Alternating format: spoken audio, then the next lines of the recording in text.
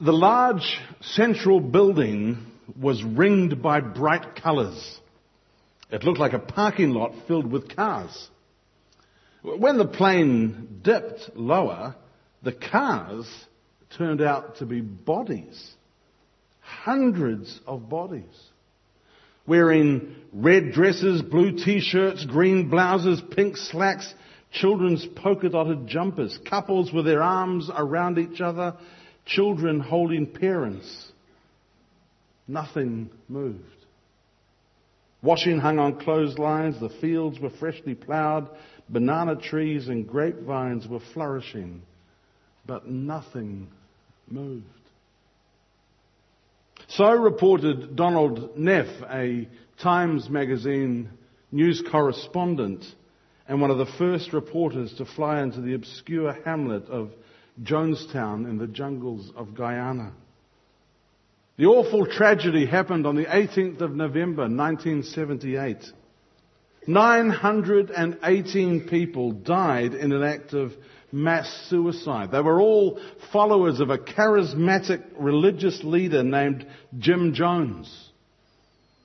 Most of the people were American citizens and part of a religious movement known as the People's Temple that began as a fairly orthodox church, initially in Indianapolis, then in San Francisco, and then they relocated to Mendocino County, the city of Ukiah in Northern California. And then on account of increasingly growing negative press, they relocated to Guyana. That they were renowned for doing a lot of good work, particularly amongst poor communities and amongst drug addicts in particular. The community in Guyana had actually practiced their ritualistic mass suicide before. They'd have people drink a special coloured cordial. On that fateful day in November 1978, a US congressman and a small news crew had flown to Jonestown to investigate a growing number of complaints by former defectors. And the entire crew and the news crew and the congressman were shot on the airfield and killed. Jim Jones then gave the order over the loudspeaker. It was time for them to drink again. Large buckets of purple Kool-Aid laced with a concoction of potassium cyanide and potassium chloride were distributed amongst the people and served out in cups. Parents and nurses used syringes to squirt fatal doses onto the tongues of babies. I was 19 years of age when this happened. I was an intern with a Christian youth organization, Youth for Christ, and I can remember sitting in the lunchroom at YFC in Wellington as we listened to the news of this horrific incident. Some of you will recall where you were when the tragic news of Jonestown splayed across our media. Just how you describe Jim Jones's theology has been a debate over the decades. Some say he started out as an Orthodox Christian but then went astray. Others suggest that he was actually always really an atheist and a socialist dressed in religious garb but devoid of any personal faith. He certainly knew how to move a crowd. He was a friend to numerous powerful people like the governor of California, big city mayors, even Rosalind Carter, the wife of the then president. He was a powerful and a convincing preacher. He was renowned for supposed miraculous healings and for convincing people that he was a mouthpiece of God. But as media investigations began to close in on him and his movement, he became more and more paranoid. And as I say, he convinced over 900 people to move with him to the jungles of Guyana, where they established a small colony. Jim Jones was someone that history defines by the term false prophet. He manipulated religion. He duped hundreds of people into a sad and a premature death. He's certainly not the only deceptive, charismatic leader who was hung around the fringes of the Christian faith, and guess what? He probably won't be the last. But it's worth asking the question, how does something like this happen? And how can it be stopped? How do seemingly intelligent, rational, well-educated people allow themselves to be duped by someone claiming to be or to speak on behalf of God? Are people like Jim Jones or more recently David Koresh of the Branch Davidians, whose group went up in a blaze of fire in Waco, Texas? Or Sun Myung Moon of the Moonies? Are these people deliberately and intentionally evil? Or were they deeply sincere in what they believed, just sincerely deluded? But more than that, why do people with rational minds fall under the power of their words and do what these false prophets tell them to do? I mean, we know from church history that tragic instances like this are actually not peculiar to the 20th or the 21st century. That these kinds of scenarios have happened over the centuries. And Jesus actually gave some important advice about this in his famous Sermon on the Mount that we've been working our way through. Here's what he had to say in Matthew chapter 7, verses 15 to 20. Watch out for false prophets. They come to you in sheep's clothing, but inwardly they are ferocious wolves. By their fruit you will recognize them. Do people pick grapes from thorn bushes or figs from thistles? Likewise, every good tree bears good fruit, but a bad tree bears bad fruit. A good tree cannot bear bad fruit, and a bad tree cannot bear good fruit. Every tree that does not bear good fruit is cut down and thrown into the fire. Thus, by their fruit, you will recognize them. Why would Jesus make a statement like this? Well, the obvious implication is that opportunity for counterfeit, serious counterfeit, is a constant potentiality amongst the people who follow God. Our opposition to God and what God is doing in our world is not always or necessarily front on or overt. Sometimes it's more subtle and subversive or covert. The devil who opposes the things of God is cunning and devious. And over the centuries, attempts have been made to try and silence or stymie the advance of Christianity by very overt and physical persecution. But believers have, as we know, have been tortured and martyred and beaten for their faith, all in the hope that this would act as a deterrent that other Christians would give up on the whole idea. But such tactics actually seldom work. In fact, normally it's the opposite. It's a bit like throwing a bucket of cold water onto a fat fire or a pan of boiling oil that's caught alight. It has the effect actually of spreading the fire as the hot oil or fat is splayed across the walls. No, a better strategy is actually infiltration. Rather than clobbering from the outside, a more effective tactic has been to try and lead people off track from within the church. And so Jesus specifically warned his followers that there would be false teachers, false prophets, false leaders who would rise up and lead unsuspecting believers into deception. They would not necessarily be people who are inherently bad or evil and insincere, just misguided and incorrect and sincerely wrong.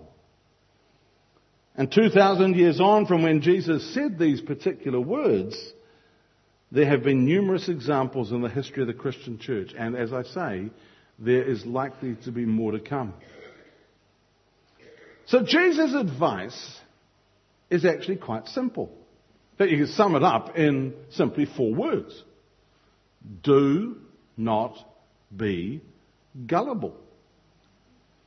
Don't allow yourself to be taken in. Just because a person claims that they are speaking or ministering in the name of God does not necessarily mean that he or she is doing so.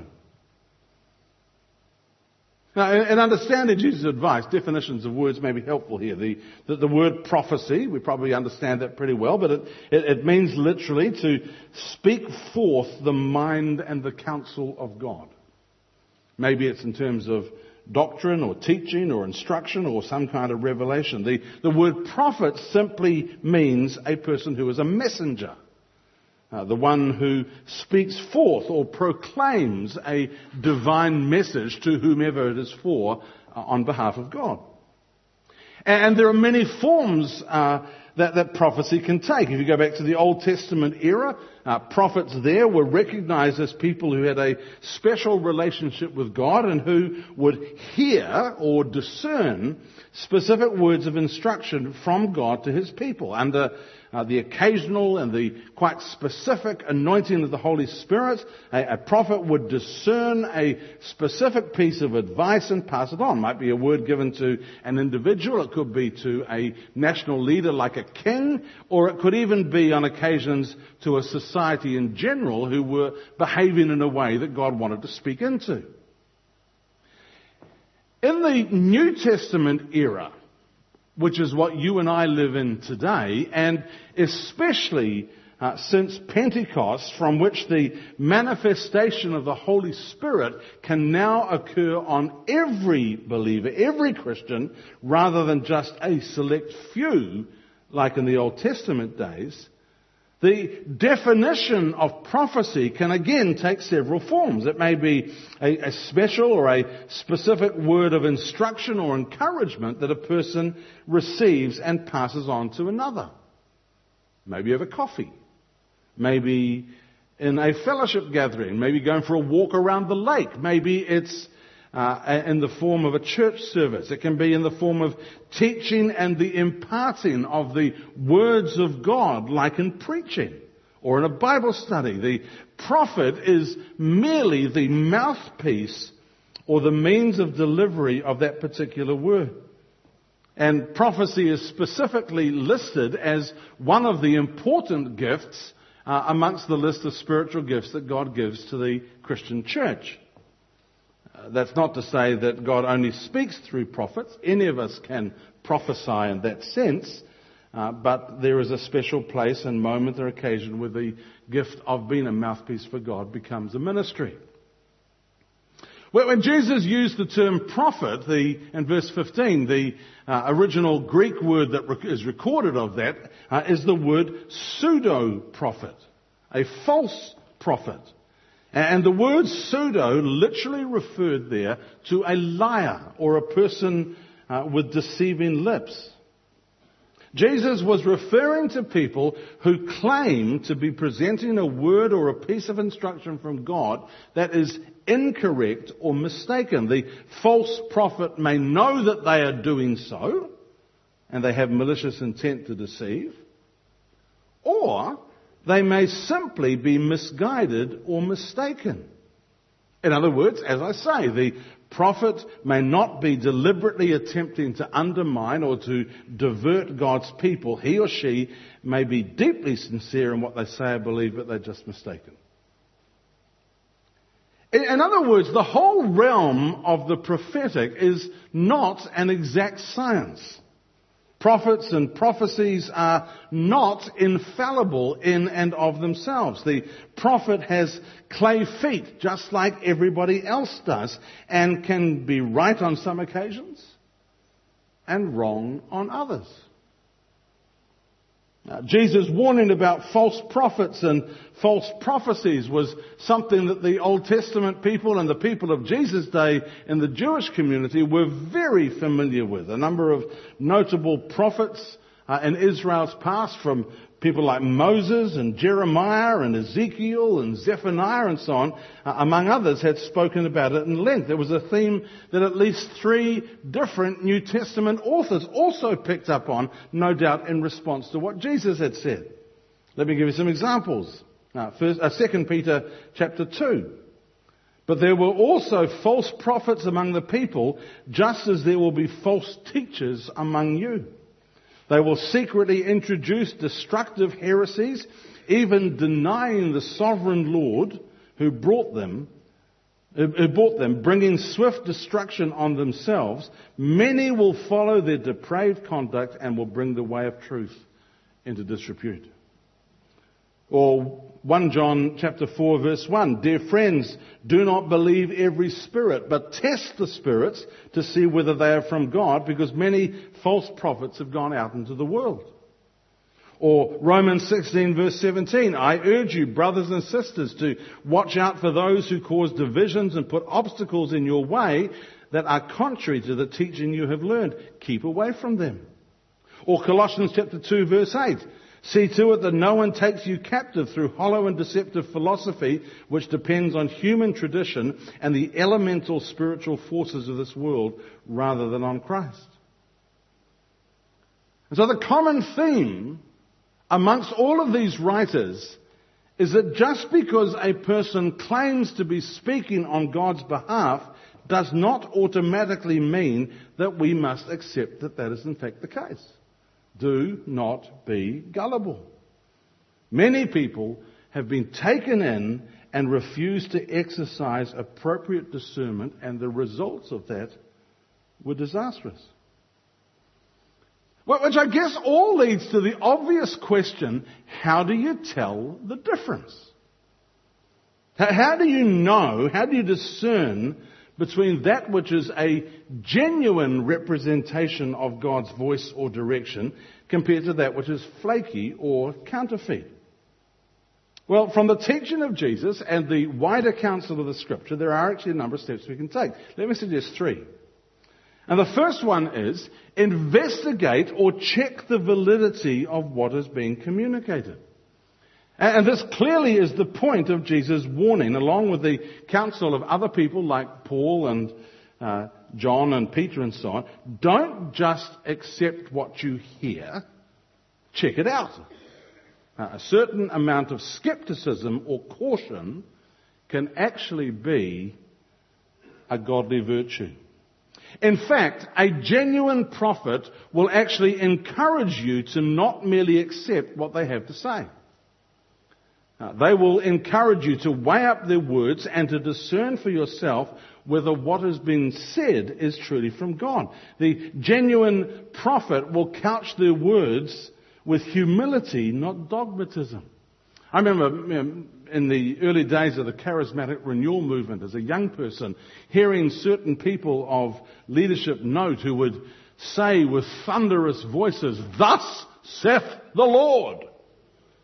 Ooh, how can you ever disagree with that if someone like that says that so emphatically?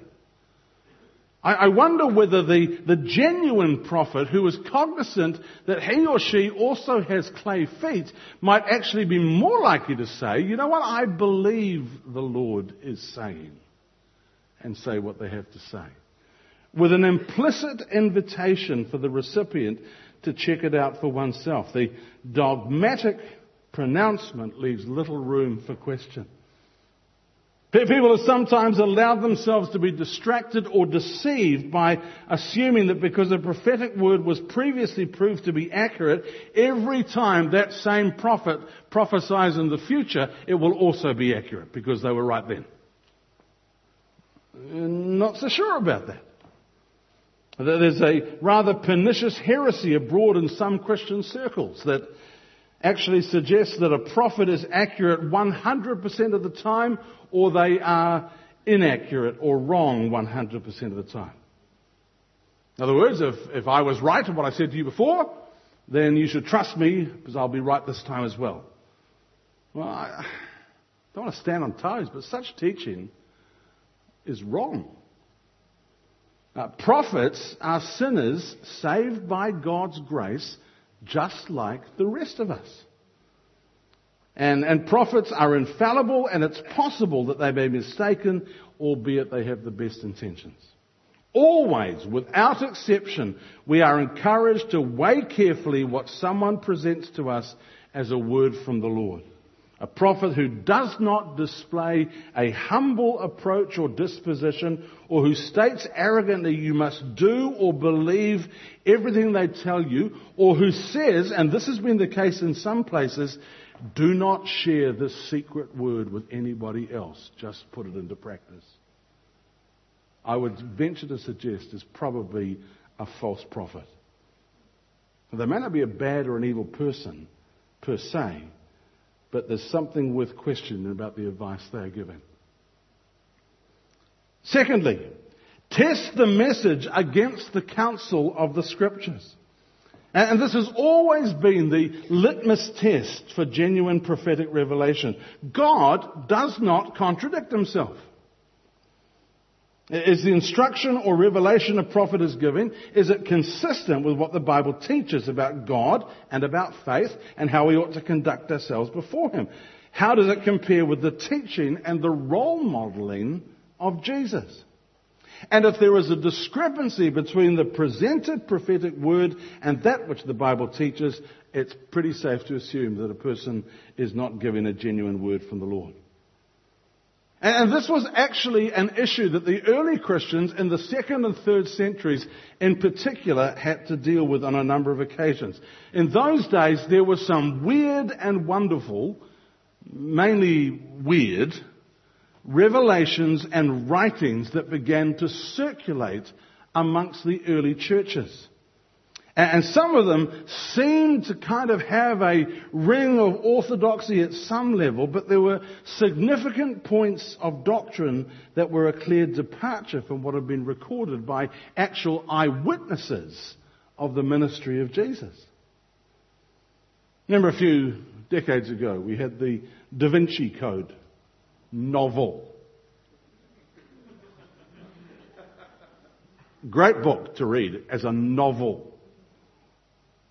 This book, the Da Vinci Code, alluded to the fact that there were other Gospels than just the first 4 that we have in our New Testament that were written about the same time, and that these other Gospels were not included in the canon of the New Testament because of some deep conspiracy amongst the early Catholic Church leaders, and so on and so on. I remember being on Liz and I were going on holiday. We're on a flight to Fiji, and I was reading the Da Vinci Code, and this became really popular thinking. And as we were disembarking from the plane, I'm standing holding the novel in my hand, and the lady in the row in front of me says, "Oh, so everything that book says is true, you know." Now, the confirmation of the gospel writings that made it into the New Testament and those that were jettisoned for obvious reasons, it's a bigger subject than we're discussing here today. Suffice it to say that those other spurious writings were rejected and jettisoned because they were inconsistent with first-hand accounts of the teaching of Jesus or other portions of God's Word. The early church fathers applied Jesus' teaching about testing prophecy for accuracy and authenticity. And we can trust the science that was used and applied in terms of what made it into the New Testament and what doesn't. We go way back to the time of Moses. He gave some helpful advice along these lines in Deuteronomy 13.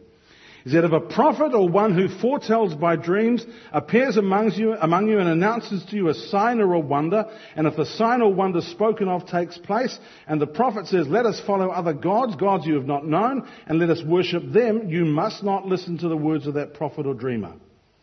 The Lord your God is testing you to find out whether you love him with all your heart and with all your soul.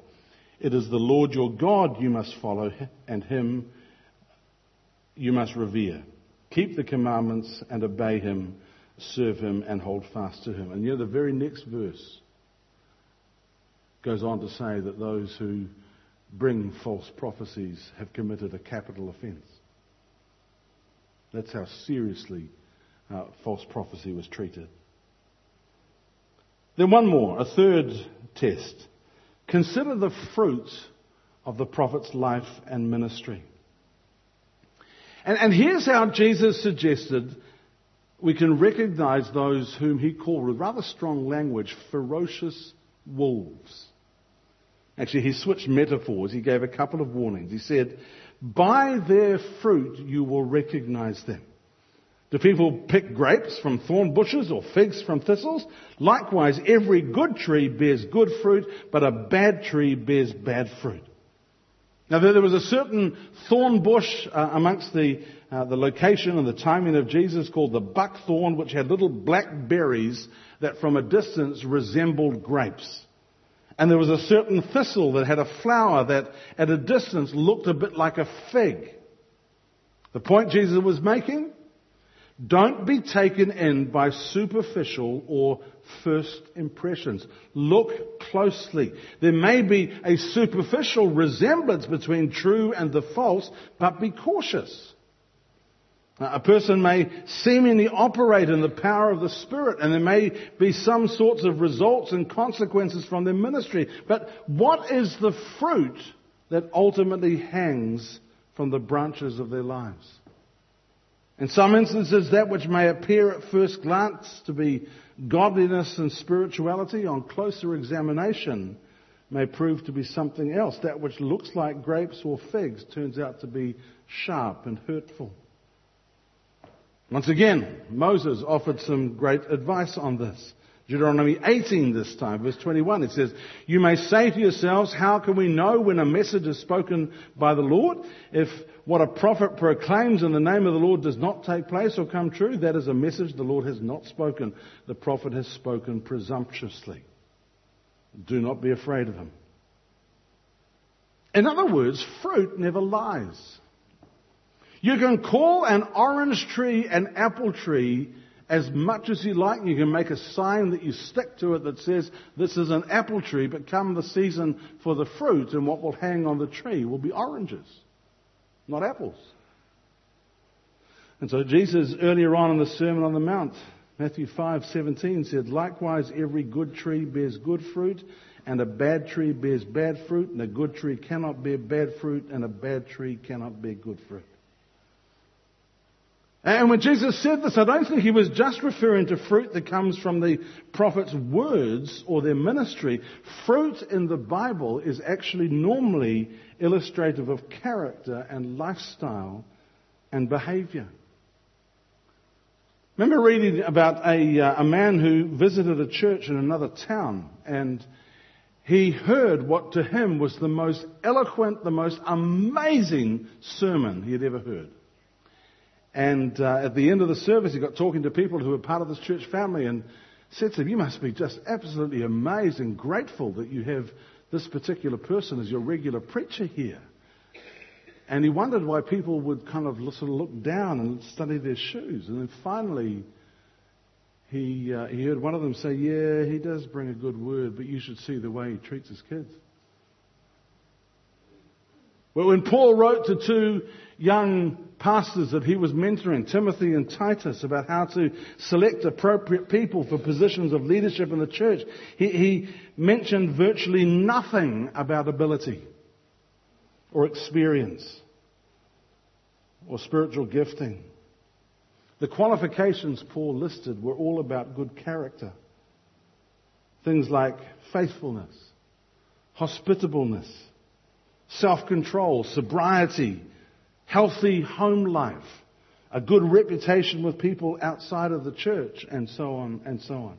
In other words, the character of the prophet either accredits or discredits the veracity of their message. Are they humble in their approach, or are they dogmatic and demanding? Are they themselves in a place of spiritual accountability as much as they would ask other people to be accountable to them and their words? Are they teachable and participating within the fellowship of Christ's body, or do they remain aloof and mystically itinerant? Do the words they share have the effect of building people up and encouraging them in their spiritual walk, or are they almost always negative or cross?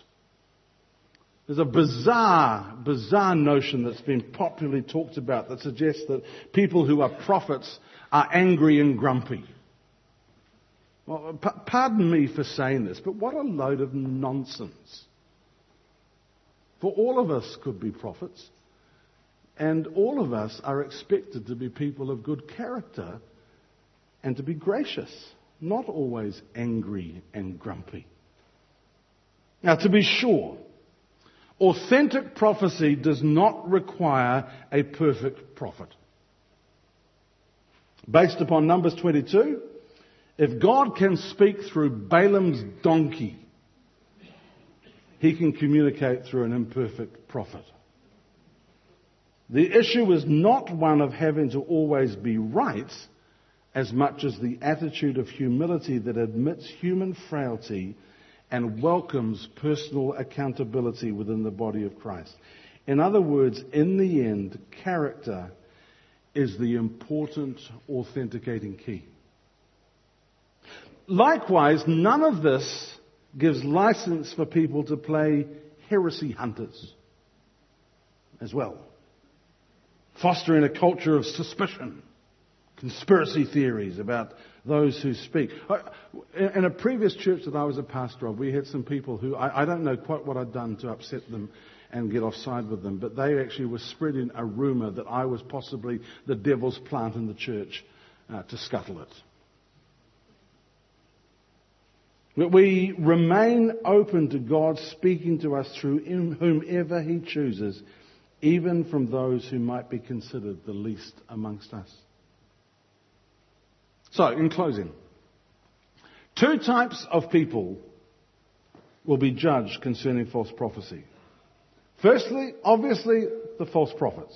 God opposes proud people, and particularly those who lead children astray. In fact, Jesus suggested people that do that should have a millstone tied around their neck and throw them into the depths of the sea.